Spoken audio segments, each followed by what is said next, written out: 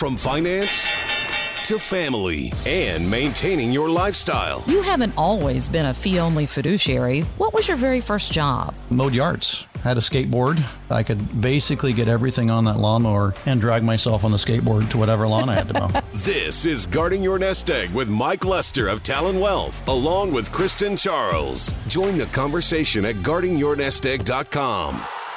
Very personal question, Mike. Stop. Come on. Do you like Post-its? What are we going back to 3M Corporation and this little sticky glue that doesn't really stick back in, I don't know what that was. To? I still use Post-its all the time. I can't find any right now. Let's see, isn't there an app on your phone that'll take care of that these days? I'm going to be honest with you. I used a Post-it the other day. I was sitting in the office and I had something very specific that I wanted my assistant to do. And there's a Post-its I haven't used in forever. And I wrote a note and just stuck it to her computer screen so that when she came in the next day, it would be, front of mind. So yes, I use them, but not very often. I use them all day because, we do a lot of different things with media and I have to remember to get this to this person and whatnot. And there's something about writing it down that I'll pay a little more attention or maybe do it with intent. And it's not just me. Right. Psychology professors at the Dominican University in California, never heard of that, but very cool. Me neither, but okay. They did a study on goal setting and found that you're 42% more likely to achieve your goals if you write them down. What made me think about the written financial plans that you and our team create for people. I mean, it's not on a Post-it. It would not fit on a Post-it. It'd fit on a microchip somewhere, but then you could, pull it up on your computer. But yeah, I get it.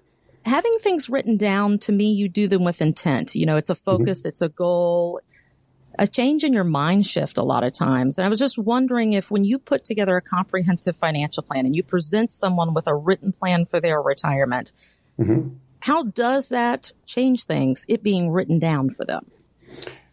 First of all, being written down, and then also a lot of times printed out. And there's just something about that physical element of having a plan. And even if it's on a computer screen, it's still there, right?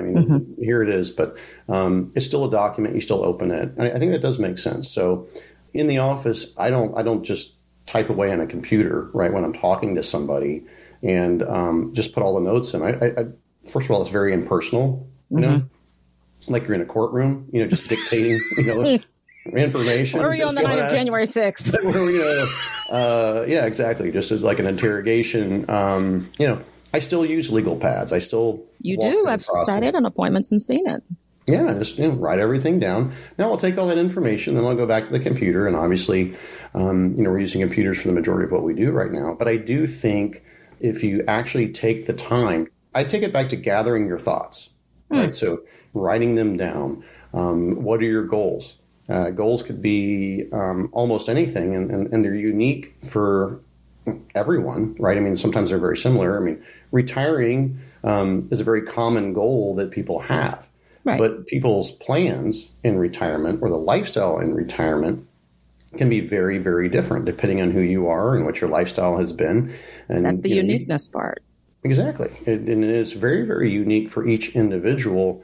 But what I found after, we're going on 3 decades of doing this and helping people retire successfully is gathering those thoughts, putting them down on paper, even if it's not physical paper, and coming up with a plan that walks you through those steps, meaning how do you transition into year one of retirement? I just had a conversation the other day with someone, and she was telling me that, I retired 4 months ago. Okay. I asked her, I said, well, how's that been? How's that adjustment been? What's it been like for you? And I already knew the answer because I've talked to so many people. She said, it's more difficult than I thought it would be. I had a lifestyle where I woke up and I got ready for work and I went to work and I did my job and I got paid and I took that money and it covered my expenses. I didn't really worry about healthcare because it was a part of that employment. And then I made this transition and all of that ended. And I had to figure out not just what to do about my money and my insurance, health insurance, what am I going to do with my time? And she admitted even after 4 months, it's still taking a little time to get it together. It's so interesting. I heard a family member the other day talking to a friend about a similar type mindset that, you know, retirement, everybody talked about it being this big, great thing. And yeah, I've got grandkids and stuff, but I don't have my little friend group at work anymore either.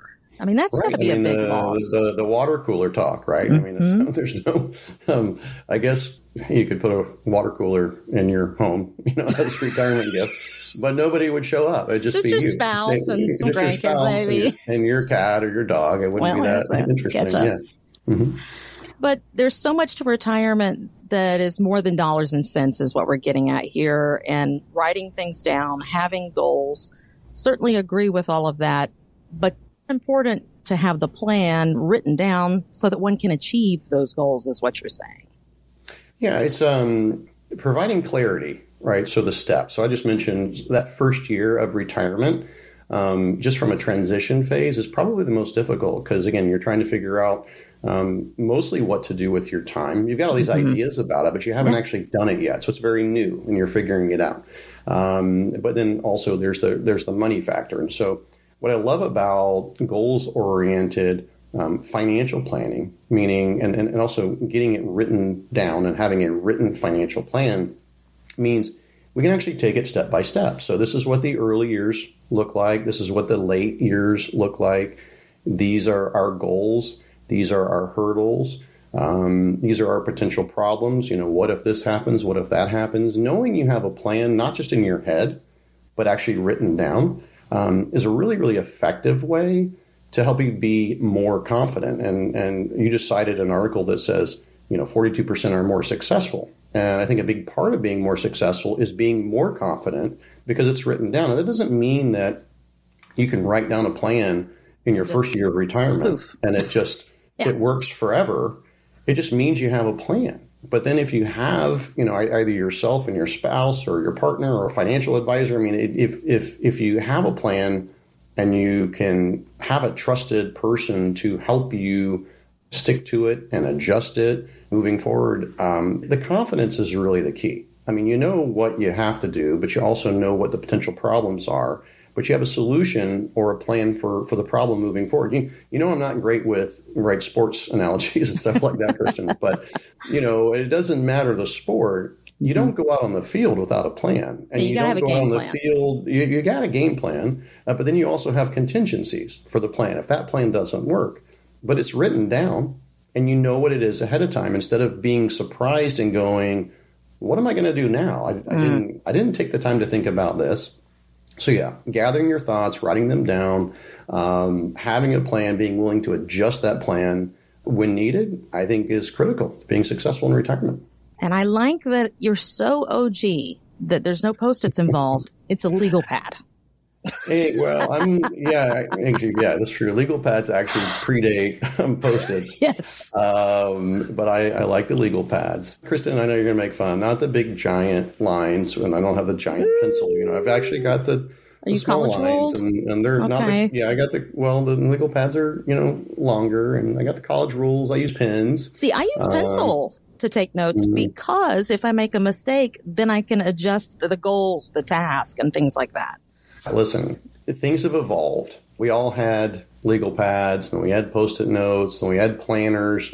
I mean, day timers. My whole schedule was on a day timer forever. Yeah, right? I remember that. And that's what I live by. And if I had to figure out if I had ever, you know, what did I say or what did I do a year ago, I'd be flipping through pages. You know, I mean, now it's a computer, now it's a smartphone, now it's all of that.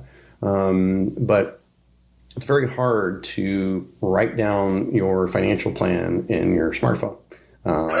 It's easier to, you know, gather your thoughts, maybe get them down on paper like I do, maybe not, whatever your process is. But if you gather those thoughts, you put them down, you contemplate them, you come up with a plan and then contingencies for that plan, you're going to be a lot more confident. And that's why people are more successful, in my opinion, when it comes to people that will take the time to do that. Join the conversation now at guardingyournestegg.com. Advisory services offered through Talon Private Wealth LLC, an SEC-registered investment advisor. The opinions voiced and information provided in this material are for general informational purposes only and are not intended to provide specific advice or recommendations for any individual. To determine what investments are appropriate for you, please consult with a financial advisor. Talon Private Wealth does not provide tax or legal advice. Please consult your tax or legal advisor regarding your particular situation. Florida license D056341. California license 0N00828. Talon Wealth is the official wealth management team of the Florida Gators. Compensation was paid to Learfield for partnership with the Gators as of January 2023.